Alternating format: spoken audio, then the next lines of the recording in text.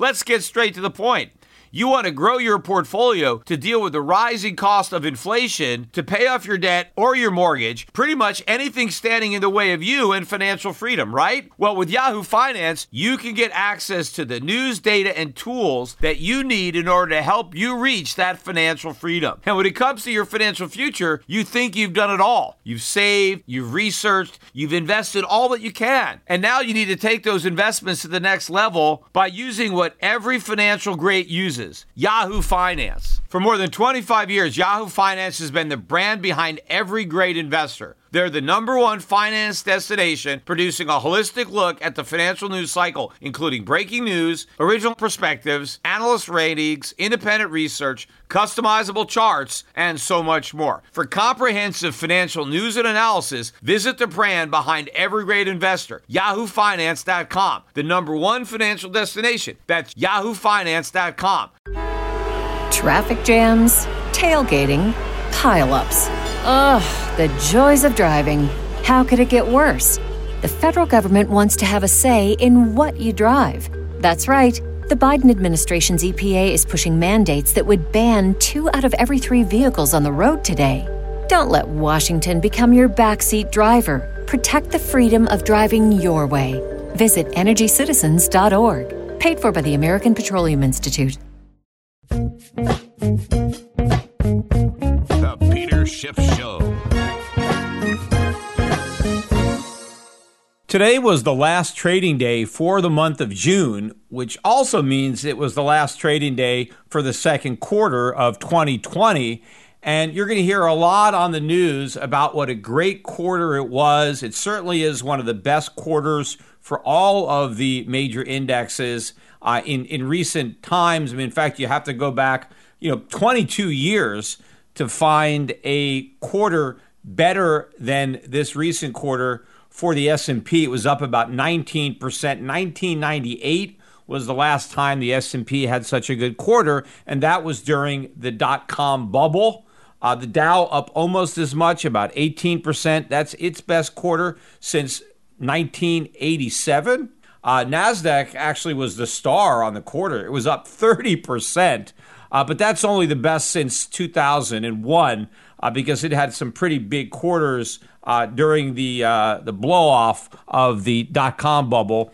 Russell 2000 also almost as strong as the NASDAQ. It was up 25% on the quarter, but you have to keep these quarterly gains in perspective because they come off of a horrible first quarter, right? In fact, the only index that is positive year to date is the NASDAQ, right? The S&P is still down about 4% on the year. The Dow is still off about 9%. I mean, my numbers are not exact. Russell 2000 still down about 13.5%. It's only the NASDAQ that is up about 12% on the year. But none of these indexes would be positive, or in fact, they would all be down much more than they are, but for the Federal Reserve, but for all of the money, the trillions and trillions of dollars that the Federal Reserve, dropped into the economy from its helicopters, the fact that the Federal Reserve is now buying corporate bonds, including junk bonds, in addition to monetizing all the Treasury debt. The Federal Reserve is directly lending money to U.S. corporations. That's why their share prices are going up, because the Federal Reserve is buying all their bonds, almost like it's forgiving their debt. So it's backstopping all these corporations. That is the only reason that we've had this rally. So it's a phony rally. It's air going back into a bubble. But I don't think that the Fed can continue inflating this bubble for the rest of the year. I think despite what the Fed is doing, I expect there to be a pullback in these major indexes. But even if it doesn't happen, even if somehow we can defy gravity here and the Fed's printing press can continue to elevate U.S. stock prices, it's not going to matter. It's not a reason to buy U.S. stocks. And it doesn't mean that anybody who owns U.S. stocks is going to make any money in real terms, because the only way to keep the U.S. stock market going up is to crash the dollar, to sacrifice the value of the U.S. dollar. And in so doing, the Fed will be rewarding people who own gold stocks, and who own foreign stocks to a much greater degree than anyone who owns U.S. stocks. So it doesn't even matter whether U.S. stocks go up or down. You don't want to own them because the only way they can go down, up rather, is if the dollar goes down. And if that happens, which I expect, you will make far more money investing internationally, investing in gold and gold stocks than in the U.S. stock market. In fact, if you go back to the first decade of this century, the best returns were made internationally. It was really a lost decade, 2000, 2010 timeframe. It was really a lost decade for U.S. stocks. The money was made in emerging markets, in commodities, in foreign currencies, in precious metals. That's where all the money was made. The next decade was the decade of the U.S. stock market, the U.S. bond market. The best returns were in the United States. Well, I think we're flipping back to repeat the initial decade of this century, except it's going to be much worse for the U.S. stock market and much better for foreign markets and gold because the fundamentals couldn't be worse for the U.S. market. They're much worse now than they were in early 2000. So this is going to be a fantastic decade for international investing, for my strategy. And this decade is just getting started. We're early in it. It's the first year. We got many, many years to go. In fact, if you look at the gains that we've already seen this quarter, sure, it was a great quarter for the U.S. stock market. But keeping it in perspective, the price of gold was up 13% on the quarter. So that means the real gains, right, for stocks priced in gold rather than priced in dollars were much smaller. But look at the gains in gold stocks. The GDX, which is an index of gold mining stocks, was up 60% in the second quarter. And the gold juniors, the GDXJ, that index was up 76% on the quarter. 76%. So these are spectacular gains, and nothing comes close. Even the Nasdaq's 30% gain is still half of the gain that you got on gold stocks and a smaller fraction on junior gold stocks. But the difference is even more significant when you look at it for the entire year, right? Because the S&P is down again 4%, Dow's down about 9%. I said Russell 2000 down about 13.5%. Only index up is the Nasdaq, which is up about 12% on the year. But gold is up 17%. That completely negates the entire Nasdaq gain priced in gold. And of course, all the under indexes are down even more in real money than in the Fed's funny money. But look at the gold stocks. The GDX up 25% on the year, and the GDXJ up 17.5%. So gold stocks are bleeding away. They led on the quarter. They led on the year. In fact, if you go back over the past 3 years, gold stocks have substantially outperformed the S&P. In fact, I think when this year ends, if you go back for 5 years, people that own gold stocks over the preceding 5 years will have made a tremendous amount of money, much more money than people who owned the U.S. stock market during the same time period. In fact, if you want to look at the Dow priced in gold, which is something that you always have to do, the Dow Jones bottomed out at about 7.5 ounces of gold in early 2009. It was about March of 2009. That was the low.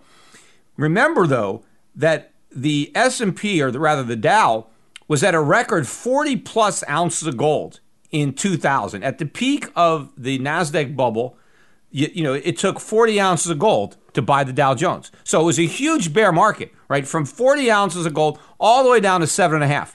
But that's where we bottomed out. And then we had a big rally. But where are we now? We're at 14.5 ounces of gold. We're not even close to the 40 ounces of gold we were at in 2000. In fact, that's the record high. I don't think that Dow Jones will ever be at 40 ounces of gold in our lifetimes. I mean, maybe it will at some point in the very, very distant future. I don't know if it'll happen in my children's lifetimes. I think that was a generational or century, maybe an all-time high. We'll see for Dow in the price of gold at 40 to 1. But never say never. I mean, it's certainly possible that we could have a bigger bubble than the one we had in 2000 in my great grandchildren's futures or something like that. But in reality, as far as anybody who listens to this podcast, that was the high the Dow ever traded at 40 ounces of gold. But right now at 14.5 ounces, I think within the next couple of years, the Dow Jones is going to take out that 7.5 low from 2009, which means in real money, the Dow Jones will end up losing 100% of what it gained since the 2009 low. All of those gains will be wiped out in real terms. Now, in nominal terms, I do not expect the Dow Jones to trade all the way back down to its 2009 low. It would if the Fed wasn't out there printing all this money, but because it is, it won't. But in terms of gold, that's where you're going to see the real losses. In fact, I've been saying on this podcast for years, my expectation for the bottom of this bear market is going to be close to 1-to-1. I think the Dow Jones will be between 2 ounces of gold and 1 ounce of gold. It may not go all the way down to 1-to-1. I mean, that was the low in 1932 and 1980. So we've been down there a couple of times at significant market lows, and I think we got a shot of going back down there again. So this is early in the bear market. It's got a long way to go, but what investors have to do is they need to get out. Get out of U.S. stocks, get out of U.S. bonds, and get into foreign stocks, get into gold. I mean, look at all of my strategies, all of our equity funds at Europe Pacific. They're all positive on the year. Positive on the quarter. But I think the momentum is going to build dramatically in the second half of the year. I think that we're going to outperform by a much greater degree in the second half than we did in the first half. In fact, I said earlier in the podcast, I do think that we're going to get another move down in the market. Whether we take out the lows or not, it's hard to say. Certainly that will happen, or more likely, when Trump loses in November, which I think is the most likely scenario, and I think that is negative for stocks. So if they haven't gotten clobbered by then, they will. But I think the next decline is not going to be about liquidity, the way the decline was that we had in February, March timeframe. It's going to be about valuation. It's going to be about recession. And when we have this bear market, unlike the decline that we had in March, the dollar is going to go down. It's not going to go up. In fact, the dollar was down on the quarter, and it wasn't down a lot, but it still had a negative quarter.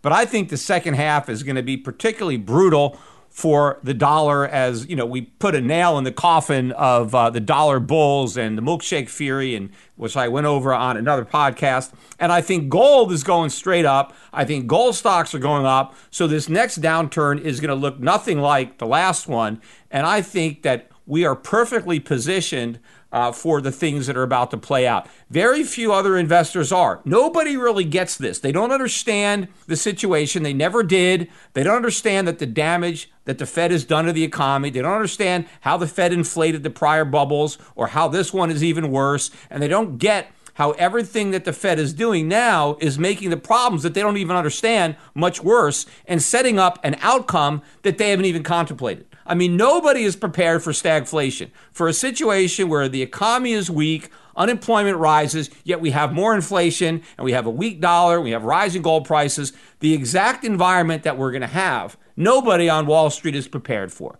So that's how you make a lot of money, right? You figure out what nobody else expects to happen. And if you know it's going to happen, then you can bet against the crowd, and that's where you get the biggest payoff on your money. A lot of people are out there and, they're thinking that, it's Bitcoin, right? Bitcoin is going to be the beneficiary of the currency crisis, of the dollar crisis. If that were the case, Bitcoin would already be going up. I mean, Bitcoin hasn't been able to move. Gold continues to move up and make new highs, and the price of Bitcoin is still below 9,200. Got rejected every time it neared 10,000. It does have some support just under 9,000, but I do expect that support to give way. So Bitcoin is not the new gold. Gold is the new gold. Gold's about to reclaim the crown that Bitcoin maybe temporarily took away from it, at least in the minds of the Bitcoin bulls, for a few years, while Bitcoin had the spotlight to itself. Bitcoin was going up while gold was consolidating. But now gold is breaking out. It's going to steal the spotlight away from Bitcoin. And I think a lot of people who have been holding on to Bitcoin are ultimately going to unload it, especially when they realize they bet on the wrong horse. And when they want to, change their bets and get off that horse and get on the right horse, you're going to see a big implosion in the price because there's not going to be a lot of buyers to take the other side of that trade. And I especially think the crash is going to come from this Bitcoin trust, this Greystone Bitcoin trust. I think a lot of spec money went into that trust in the last few months, betting on the halving, and it's not going to happen. And when they see gold moving higher and Bitcoin not going along for the ride or not leading gold the way a lot of people anticipated, a lot of these weaker hands are going to throw in the towel. And this is going to be a major problem for not only the trust price, but for Bitcoin in general. And when the dollar collapses, this is the game changer, right? What we are about to go through, the recession, the financial crisis that's in our future, is far more severe. And the implications and the consequences far more dire than anything we experienced in the '08 crisis or that Great Recession. You know, for all the talk about white privilege, right? That is the new thing, right? Oh, white people enjoy this special privilege. Well, the real privilege that everybody needs to be worried about losing is not white privilege. It's the privilege of the U.S. dollar being the reserve currency. All Americans, regardless of their race, have enjoyed that privilege, right? And, you know, I didn't actually think of this comparison myself. I wish I did. I was reading an article on Zero Hedge by a guy named Mark Jekovic. I'm not even sure who he is. Maybe he listens to my podcast, but I read his article. I really enjoyed it, and I put it up. I tweeted it out. But I hadn't made this analogy, but it's perfect. And that is the dollar privilege, right? Because that is a privilege, right? We have this exorbitant privilege in we are able to issue the reserve currency. And that allows every American, whether you're black, white, Hispanic, doesn't matter. You're an American, you benefit from the dollar privilege, right? You have the privilege of consuming without producing. You can borrow without saving. And everyone has enjoyed that privilege and really has abused that privilege. The entire nation, particularly the U.S. government, has abused this privilege. And this privilege is about to go away. And then everybody is going to see their wealth go up in smoke. You know, we're going to really move far to narrow the wealth gap because white Americans, since they have more wealth, obviously are going to lose a lot more of that wealth when the dollar collapses. So that'll narrow the gap a little bit, although not the way a lot of people want to see it narrowed. They'd rather see the African-American wealth coming up as opposed to the white wealth coming down. But hey, if you just want equality, I suppose it doesn't matter how we get there. If, you know, having a more equal society is your main goal, not having a more prosperous society, but just having a more equal one. I mean, maybe equally poor is as good a way as any to get there. I mean, maybe it's not as good as everybody being rich, but hey, if equality is your main goal, then I guess you got to take it however you can get it. But when the dollar loses its reserve currency status, and it crashes, it will be replaced, in my opinion, by gold. The world is going to remonetize gold. It's not going to be the euro. It's not going to be the yen. It's not going to be the Chinese RMB. I mean, we're not going to take the crown off of America and just anoint some other country and give them the same privilege that America abused. Nobody should have that privilege. We need real money anchoring the monetary system. All the world's currencies need to move from fiat to legitimate, and they need to be backed by real money, gold, which was the case before the U.S. led the world off the gold standard onto the dollar standard. Well, now the world is going to reject the dollar standard and re-embrace the gold standard. And when gold is remonetized, it's going to be much, much higher in price. And the key is to buy yours now, to get your gold now, to get your gold stocks now. I mean, looking at the charts, right? The way gold closed the month and the quarter, I have never seen the gold chart looking this good since early 2009. And that's when the price doubled very quickly, you know, from about 900 to about 1900. And then it peaked.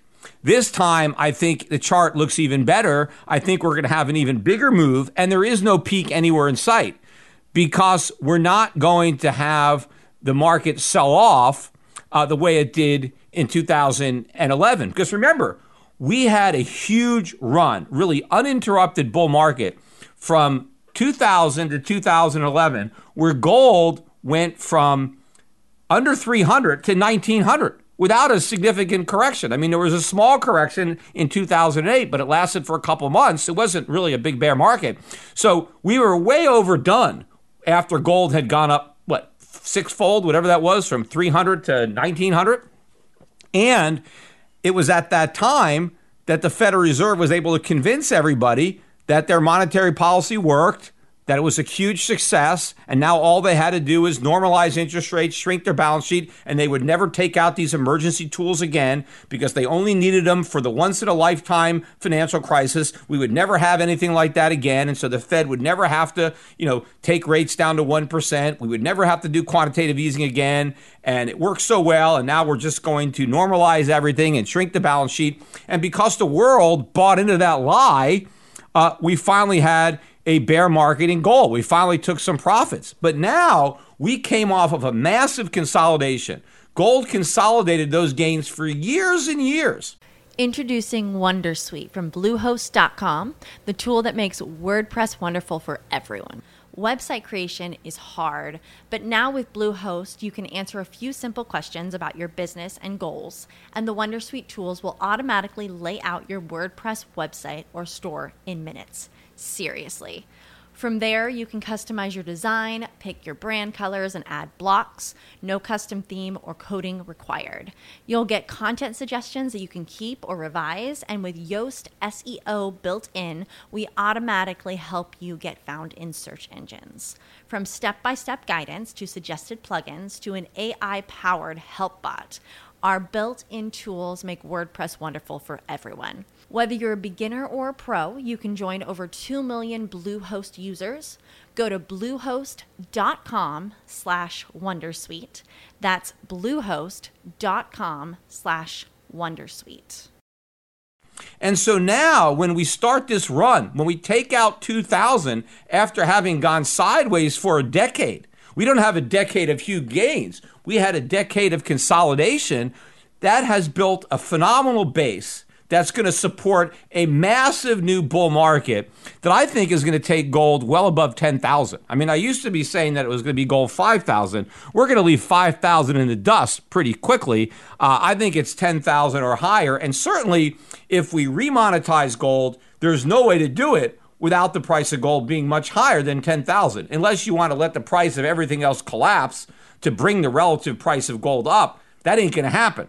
So the only realistic way of going from a fiat standard to a gold standard is with the price of gold considerably higher than $10,000, and that is exactly where it's going. But, if you need any more proof as to how bad this coming disaster is going to be, all you had to do is listen to today's congressional testimony, where you had a joint testimony of both Fed Chairman Jerome Powell and Treasury Secretary Steven Mnuchin, right? They both testified. And, this is the first hearing I've watched in a while that wasn't on Zoom, right? These guys were actually in Congress. And because they were in Congress, they all were wearing face masks.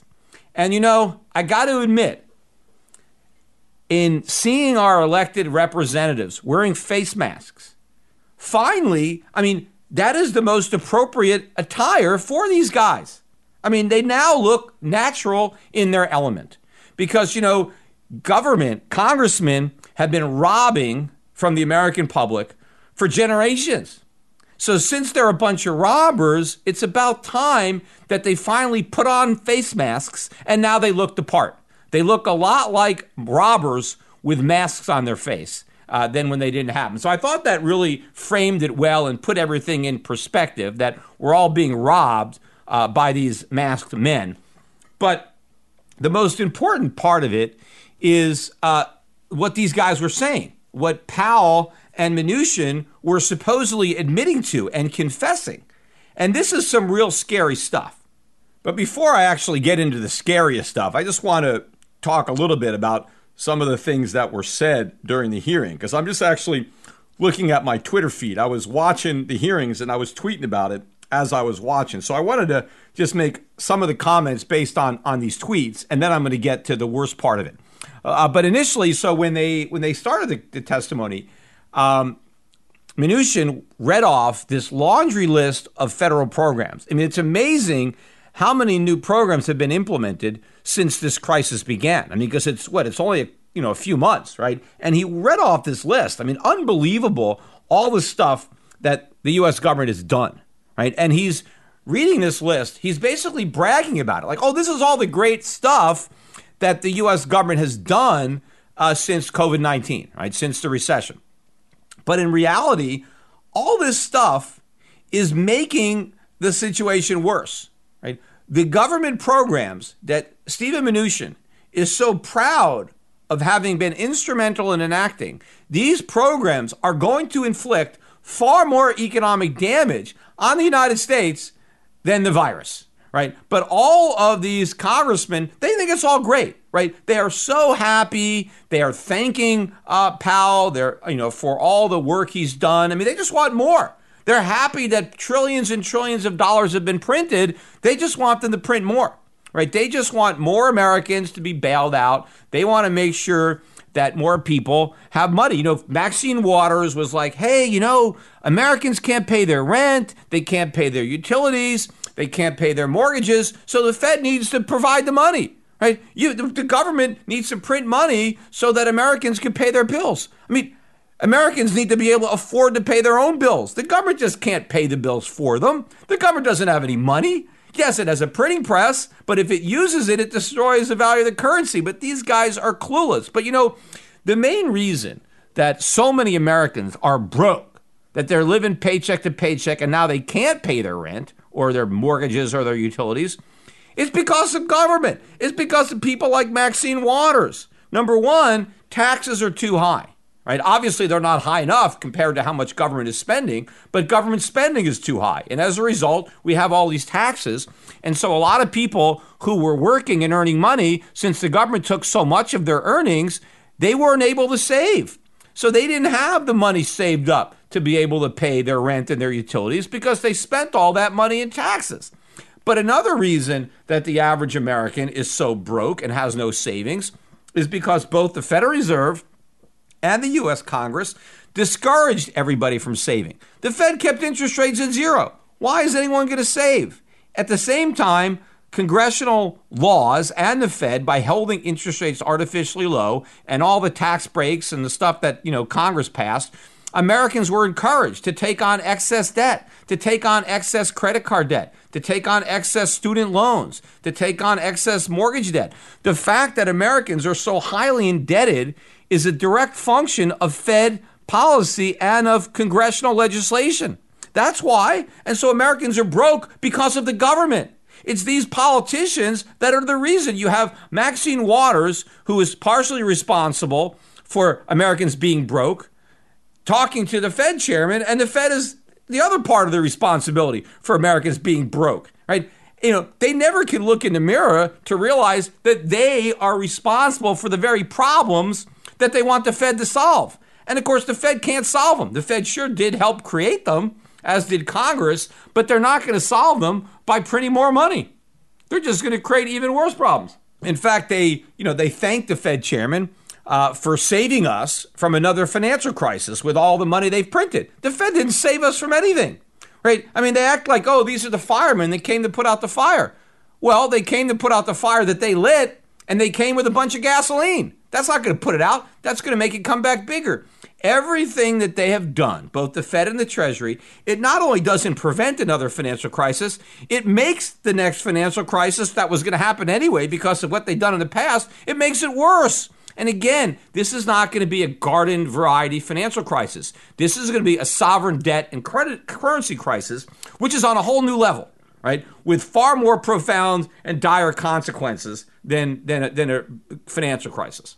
There's one of the congressmen, I forget what his name was, but he actually had an interesting question to make initially. He was worried about farmers and he was worried about food shortages. And he should be, because that's what's going to happen. Food is going to be in short supply. It's going to be scarce. It's going to be rationed. I can see all this coming. And this congressman was worried about the farmers and their ability to grow food. And so he was thinking, are we going to have some bailout money for the farmers? Is the Fed bailing them out the way they're bailing out small businesses? Of course, the idea is that somehow the Federal Reserve giving farmers money is going to do something to prevent food shortages. It's not. I mean, what we need is the farmers to make their money by growing food, not by cashing government checks. If we just give the farmers money so that they don't have to farm, how is that going to alleviate the problem of the food shortage? It's actually going to make it worse. If we pay farmers not to farm, then they won't. And in fact, if we print all this extra money and just hand it out to farmers who are not farming, not only are we going to have less food, but now we have more money bidding for that food. Right? The farmers are not even growing food. They want to buy food. But who's making it? The Fed doesn't grow any food. It just prints money. Right? And that means that food prices go up even more than they would normally because you got the supply that's going to be down and now the demand based on all the paper money is going higher. But the worst part of it had to do with, I forget the name of the African-American congressman who basically forced both Jerome Powell and Stephen Mnuchin to basically bow down and worship at the Black Lives Matter altar, right? This congressman basically said, and he wanted a show of hands, and he put these two questions right to Powell and right to Mnuchin. He said, do you believe the reason for the wealth gap in the United States, the reason that African Americans have less wealth than white Americans, right? Do you believe that the reason for this is because of systemic racism that basically permeates all aspects of the American society, right? Racism is basically the only reason that blacks don't have as much wealth as whites. And these guys said yes. They didn't have the guts to tell this congressman that no, it's not racism that has caused the wealth gap. There are other factors that are causing that gap, but they didn't have the courage to say that. So they went on record as admitting that the wealth gap is entirely the fault of racism. And obviously, if that is the case, this congressman is saying the solution is reparations, right? We need to level the playing field by, basically reparations for slavery and all this racism. So now these guys are on record as admitting that. And, I thought it's very convenient, too, that Powell, by admitting that it's racism that caused the wealth gap, he not only takes himself off the hook, but Congress off the hook, right? Because racism has very little or nothing to do with that wealth gap. But what has a lot to do with that wealth gap is Congress that have passed legislation that has created the welfare state, the minimum wage law, anti-discrimination laws, state and local governments with occupational licensing laws, the failed public school system. There are all sorts of things that government has done to create that wealth gap or widen that wealth gap. And of course, Powell himself, by printing all this money to inflate asset bubbles, he has undermined real economic growth in favor of these asset bubbles. And that has helped to drive the wealth gap, not only between black Americans and white Americans, but between most Americans, the poorer and middle class Americans, and the richest Americans, right? And there's some black Americans that are included in that group as well. But you have Powell, who is responsible, and the Fed for this gap, and Congress, who is also responsible. Of course, the individuals themselves bear some of the responsibility, but if we're going to blame third parties, the real third parties were in that room, the Fed and Congress. Yet they're both saying, hey, we got nothing to do with it. It's all because of racism, right? And once you say it's all because of racism, well, now you don't have to deal with the actual problems or what Congress and the Fed have actually done to create it. And now the solution is just reparations, which I've been saying are coming. And fine, it's going to happen, right? The Fed's going to print enough money to pay all these reparations. But you know what? It's not going to matter, right? Because the reparations aren't going to be worth anything. We're going to destroy the value of the dollar. So what good if you get your reparations check and you can't buy anything with it? But not only will the reparations checks be worthless, but everybody else's money will be worthless. If the reparation checks don't have any value, then your money doesn't have any value either, right? If you have cash in the bank, if you have government bonds, if you have muni bonds, the dollar gets wiped out. It takes everything with it. A lot of people have their money in retirement accounts. You're in a 401k, you're in an IRA, and your goal is, I don't want to have taxes. Yes, you can defer your income taxes by being in an IRA, but you don't defer the inflation tax. The inflation tax is going to ravage everybody's retirement account. They're going to destroy everybody's retirement account unless you're smart enough to get your money out of dollars now. Get out of U.S. bonds, get out of U.S. cash, and invest internationally. Right? Do exactly what I've been telling people to do, exactly what I've been pounding the table on for a decade now. And yes, I know a lot of people, hey, you've been pounding it too early. Okay, so what? At least I know enough to pound it. And maybe by pounding it early, I was able to save a lot more people. I mean, nobody can pound it directly on time.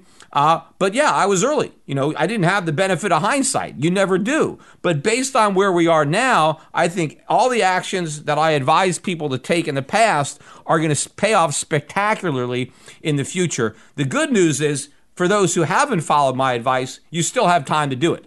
The only question is, how much time? It might not be very much, so don't press your luck. But then it wasn't only that Powell and Mnuchin admitted, right, or confessed that it's racism that is the reason that African Americans don't have more wealth. He also admitted that it's the reason that African Americans are disproportionately denied loans when they apply, right? The same congressman asked for a show of hands, and he made sure, Powell raised his hand, because initially he raised his hand. He said, no, raise it up higher. He said, do you agree that the reason African Americans are being denied loans is racism? And Powell agreed. I couldn't believe that. He basically indicted the entire banking system that he's supposedly overseeing by saying it's replete with racists, that you have all these racist loan officers that are denying loans to creditworthy black borrowers simply because they're black. This is all BS. But Powell does not even have the guts to stand up to this congressman and tell him the truth. The reason that black borrowers are denied loans is the same reason that white borrowers are denied loans. Plenty of people are denied loans. It's not just, when someone applies for a loan, they just look at the race, and if the race is black, they go denied, and if it's white, they just approve it. They're looking at the credit score. They're looking at all sorts of things. Banks are in the business of making loans. They want to make loans, right? But they want to get paid back, right? Or at least they should want to get paid back. So they have to make viable loans. They have to make sure that the borrower can repay the loan. And if it doesn't look like they can, they deny the loan. And that's a good thing. You don't want to loan money to people that you know are not going to be able to repay it back. You don't want to bury people in debt that can't afford it. Banks are actually doing borrowers a favor by not letting them get over leveraged, by making sure they can actually afford the commitments that they're taking on. But this congressman got Powell to admit that that's not what they do, that they don't care about making profits, that they're turning down creditworthy black applicants simply because they're racist, which of course is not happening. Now, I don't dispute the fact that probably you have a higher percentage of blacks being denied loans than whites, but it's got nothing to do with their race. It's got everything to do with their financial circumstances and their credit scores and their income and their assets and all that other stuff. Now, if blacks are disproportionately in worse financial shape than whites, that's not the bank's fault. And it's not racist if that's the reality. Now, what you need to do is look at why are African Americans in the financial circumstances. Now, again, the congressman would say, oh, it's all because of racism. But again, it has nothing to do with racism. There are other factors that have produced this situation. And those are the same other factors that are producing a situation where blacks are being disproportionately denied loans, right? Not because they're black. But now that you have Powell admitting that that's the case, well, now Congress has a window to do something about it, because you have the chairman of the Federal Reserve has said that blacks are being denied credit because they're racists, right? Because the banks are racist. When obviously, even if on the rare circumstance there was a loan officer that happened to be racist, right? You don't think he's going to approve a loan to a credit-worthy black borrower? I mean, they probably get bonuses when they have new loans, especially when the loans are good or they pay off. I mean, I've said this before. Even if you're a racist, you're also greedy. You want to make money. You want to do well on your job. I mean, if there's a racist loan officer, even if he doesn't care about it, what about his supervisor, his superior? I mean, somebody up the chain is not going to allow some racist to deny profit opportunities to the bank. And if some guy is just approving loans to white people, even though they're not creditworthy, and now you have a bunch of loans to white people that are going bad, and you have all these loans that are not being made to blacks that are now being made by other banks, because again, even if one bank is racist, are all the banks racist? Right? Because there's more than one bank that a black applicant can go to for a loan. So you got to tell me that every single bank is a bunch of racists, that none of them want to make money loaning to African Americans because every bank and every banker is racist? No, there's competition. There's no way. This is all impossible. But instead of trying to educate this congressman, he's afraid. He's scared to death of saying that racism isn't the problem. See, racism supposedly is the reason for every problem in the African American community. And if you don't admit that racism is the problem, well, then you're a racist yourself, right? So Powell had to admit, right, in quotes, that racism is the reason that blacks are not getting loans or getting turned down. Of course, there are plenty of blacks who do get loans, those that are creditworthy, right? But not all of them. Some of them are getting turned down. But now that's all about to change, because what I think Congress has done now is open the door for more programs to force banks to make loans to African-American borrowers, even though they believe that the loans will never be repaid. Even if they don't have the income or the assets or the credit history to support it, they're going to be required to make these loans anyway. Now, do you think this is going to help the economy? Of course not. It's going to hurt the economy because they're going to divert credit. Loans that should have been made to creditworthy applicants, white and black, are now going to be made to black borrowers who shouldn't be borrowing the money, right? And now, instead of getting repaid, the loans are going to go into default, right? And so now the banks are going to lose money, which we're going to be destroying our capital. And where are they going to get the money? Obviously, the Federal Reserve is going to have to make up all the losses that the banks have because they're making loans that aren't going to be repaid. And in fact, I think if you create a situation where African-American borrowers know that they could just borrow money and the bank can't turn them down because they're black, I mean, they're not even going to care if they can repay the money. They're just going to take out the loans. And this is not because they're black. I mean, anybody would do this. Right? If the government said, hey, if you're white, the bank can't turn you down, you have for whatever you want to borrow, then white people would take advantage of it too. I mean, everybody is going to take advantage of a government giveaway, of a government program. It's not a racial issue. People act in their own self-interest. The problem is the government shouldn't create the circumstances that allow this to happen. But this is going to be even worse than the lax lending standards the government crammed down the bank's throat during the housing bubble, right? So this is all happening. The stage has been set. The money printing is going to be off the charts in the Biden administration. And again, if you haven't been looking at the polls, even now more and more people are talking about how it's never been worse for the president. It even seems like Donald Trump himself, you can see some interviews, he's pretty much resigned himself to the fact that he's not going to have a second term. I mean, he likes to try to put a good spin on it, but you can see some of these interviews where he basically acknowledges that, it's not looking good. And it's not looking good for the country either, especially if you can read the tea leaves, see what these guys are talking about, see what we are setting ourselves up for. I read this article about, I forget, in California, they're thinking about passing some law that if you call 911 and your reason for calling is racial, right? If you're calling 911 on somebody and it's just because they were black, right? That's why you called. Then that's a hate crime, and you can do some serious time for making that false 911 call. Now, it already is a crime to make a false 911 call, but now they want to make it an even greater crime if the reason you call 911 is because the person that you called 911 on happened to be black. Now, this thing, if this type of law passes, this is going to backfire. It's going to have an explosion of crime. It's going to have a chilling effect on the willingness of people to call 911. I mean, because what if you see somebody who looks suspicious, right? And you think maybe they're about to break into your neighbor's house. If you happen to notice that they're black, you're not going to call 911. Why? Because what if he's not really going to break into the house? I mean, you're not sure. I mean, maybe you think so. But if the guy is black, you better not call because you risk going to jail yourself. Now, if the guy was white, okay, sure, you could call. Right? If he looks suspicious and he's a white guy, okay, you can call 911, you'll be okay. But if the guy happens to be black and you call 911, you could be in a lot of trouble. Now, I know, it's like, well, what if it's not because he's black, but you got to prove that. Now you're probably guilty until you're proven innocent. They're just going to assume, hey, you saw a black guy and that's why you called 911. How are you going to prove that wasn't part of it.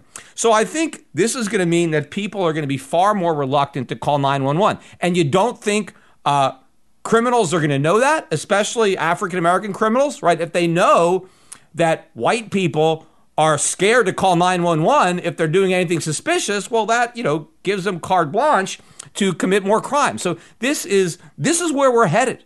I mean, one of the really offensive things that you can do today, a big no-no, is for a white guy to put on black makeup, right? Be in blackface, because that harkens back to the days of the minstrel show. So it's a real no-no. But, I think what might happen is if these laws are getting passed where, people are not going to or be reluctant to call 911 if they are suspicious of somebody who's black, you might get a lot of white criminals who just put on black makeup before they commit their crimes, because now they'll feel that they have a better chance of getting away with their crime, because they're not going to get caught.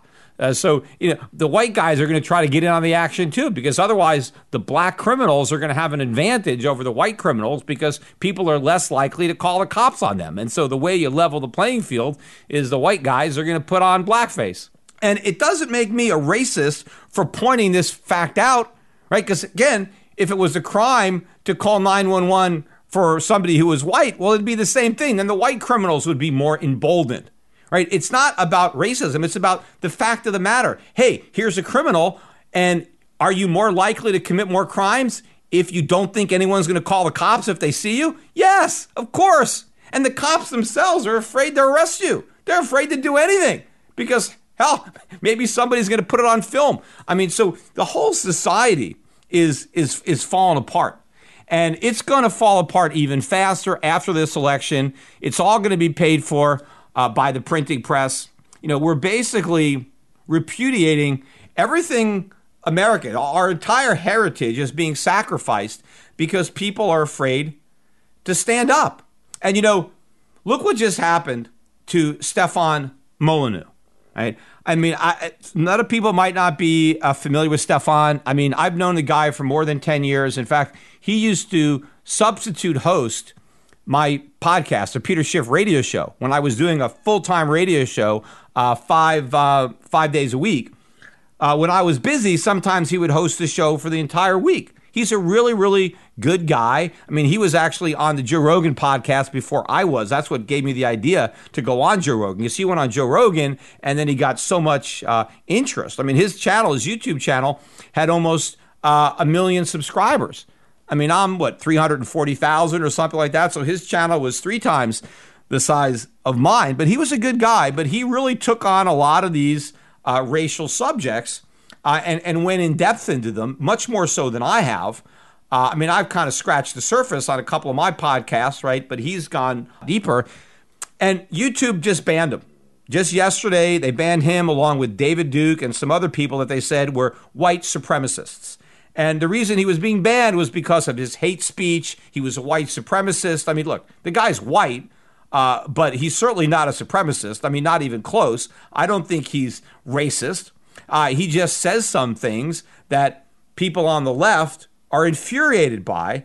And so on the altar of political correctness, YouTube, which is owned by Google, is just bowing to the pressure. Now, again, I don't consider this to be government censorship. YouTube, which is owned by Google, this is a private company. I mean, yes, it's publicly traded, but it's not a government entity. It is a company, a for-profit company.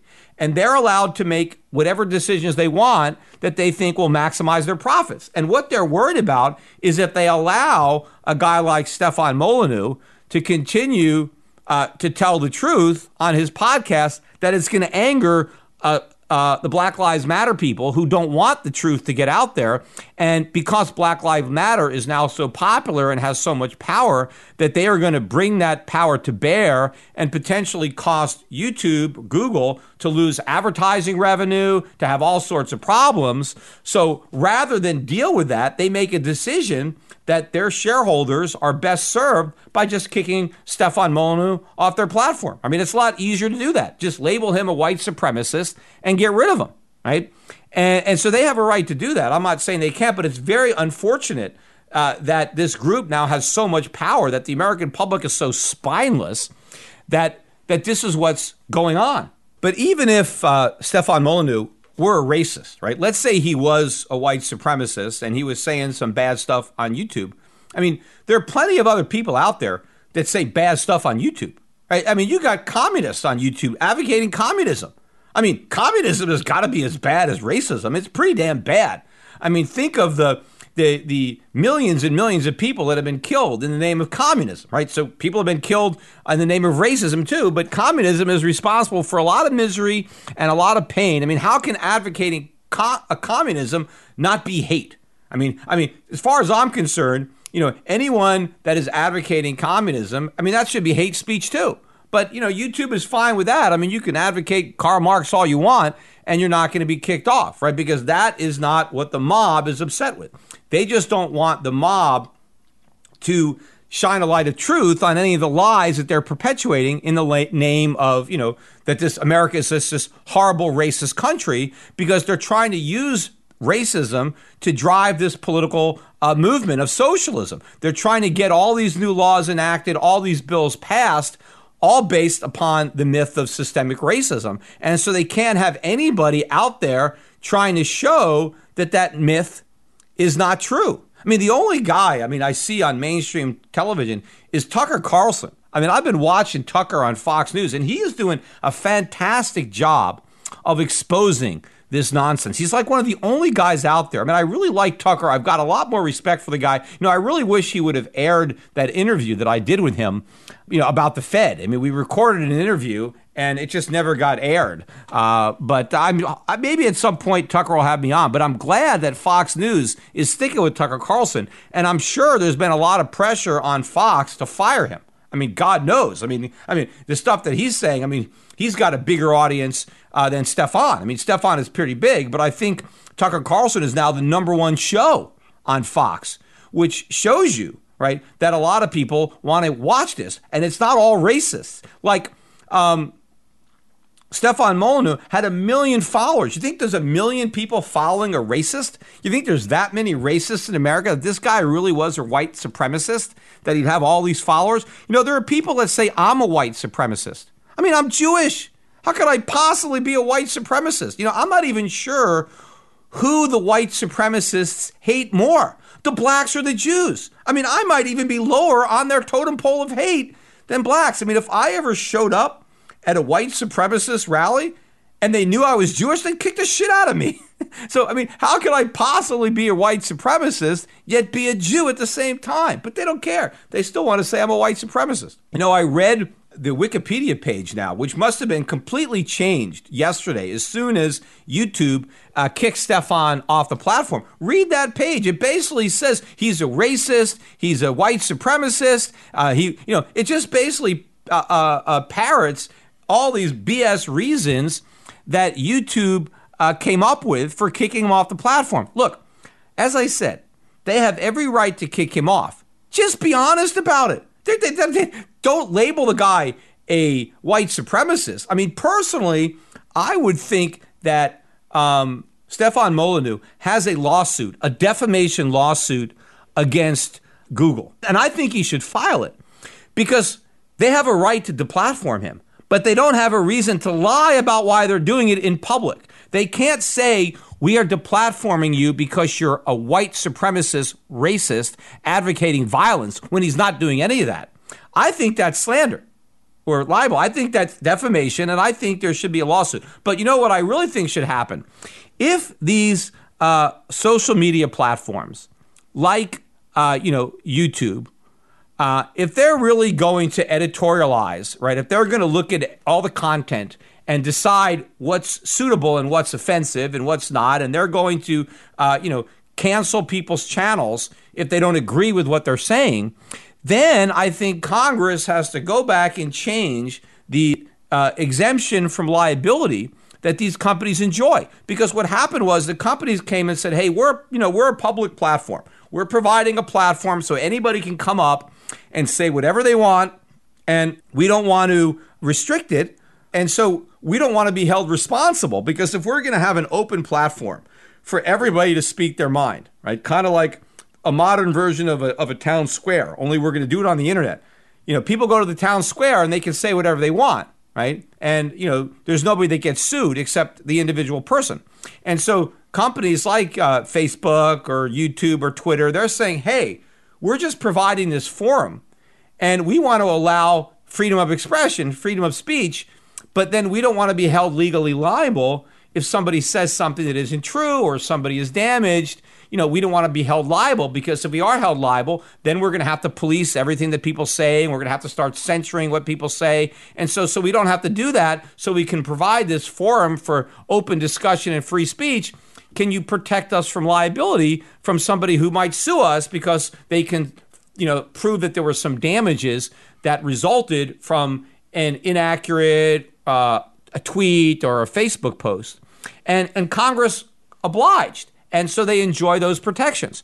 So now if some guy posts something about you on Facebook or says something about you on YouTube and it's not true, and as a result, you can prove damages, like your business is damaged or something bad happens, you can't go and sue YouTube or Facebook for the damages because they've been protected.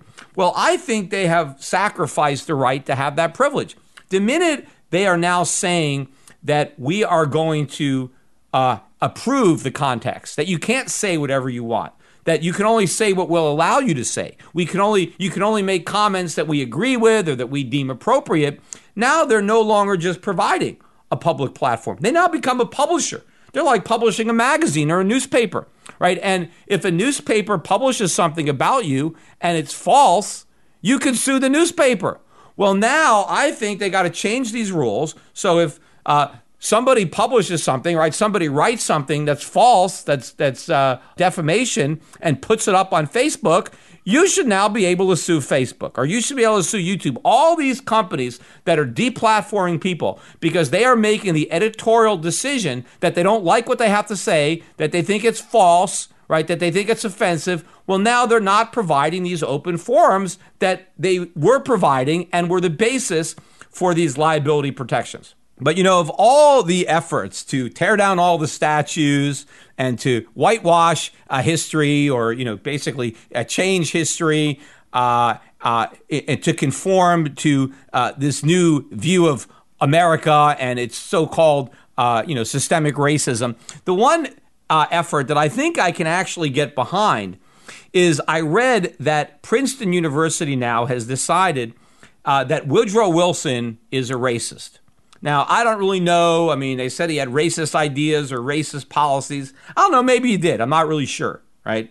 But he was the 28th president of the United States, and he was significant at Princeton. There was his name on some buildings, or departments were named after Woodrow Wilson, 28th president of the United States. But they've decided that they're going to remove his name from the buildings because of his racist views and policies. And something, I can really get on board with this. I think that we should get rid of everything that Woodrow Wilson did. I mean, any law that he signed, right? Any bill that he signed into law is tainted by his racism. And so we need to repeal the laws that were signed by Woodrow Wilson. The two most important being the federal income tax and the Federal Reserve. Both of those acts were signed into law by the racist Woodrow Wilson. And if Woodrow Wilson was a racist, then those laws, the income tax, is based on racism. It owes its existence to a racist. The same thing as the Federal Reserve. It was conceived in racism. It was signed into law by a racist that taints the entire institution. We need to get rid of the Federal Reserve and we need to get rid of the income tax because America is not a racist nation. And we need to purge this nation of anything that is related to racism. So if Woodrow Wilson is responsible for the income tax, then anybody who pays the income tax is complicit in his racism. I mean, so I think that people should just say, hey, I'm not going to pay the income tax. Woodrow Wilson signed that racist law. I'm not going to pay that tax because paying that tax would basically make me a racist. And we need to get rid of the Federal Reserve. We need honest money. We can't circulate these Federal Reserve notes because these Federal Reserve notes only exist because of the racism of Woodrow Wilson. So finally, the Black Lives Matter guys are pushing something that I can actually get behind. I realize that some of the comments that I made on this podcast are not going to sit well with the Black Lives Matter crowd, assuming any of them actually listen to my YouTube channel. Fortunately, probably most of them don't.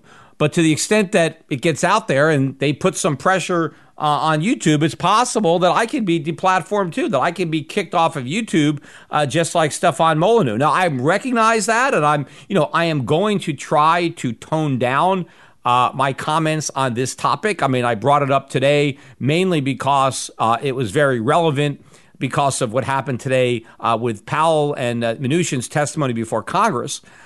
So I'm not going to make it the focal of my podcast because I recognize that I'm treading on dangerous ground with YouTube. And again, YouTube, it's their prerogative. I mean, they can decide who they want to do business with. And if they don't want to do business with me, then they have a right to stop. But make sure that, even if I get kicked off, right, you'll still be able to listen to my podcasts on Shift Radio, on shiftradio.com. By the way, we recently redid the entire website. So if you're not listening to the podcast on Shift Radio, go check out my new website. Paul Maresca, who works with me, did a great job on redesigning it. So make sure and check it out. But yeah, if I get kicked off of YouTube, then that's where I'm going to be.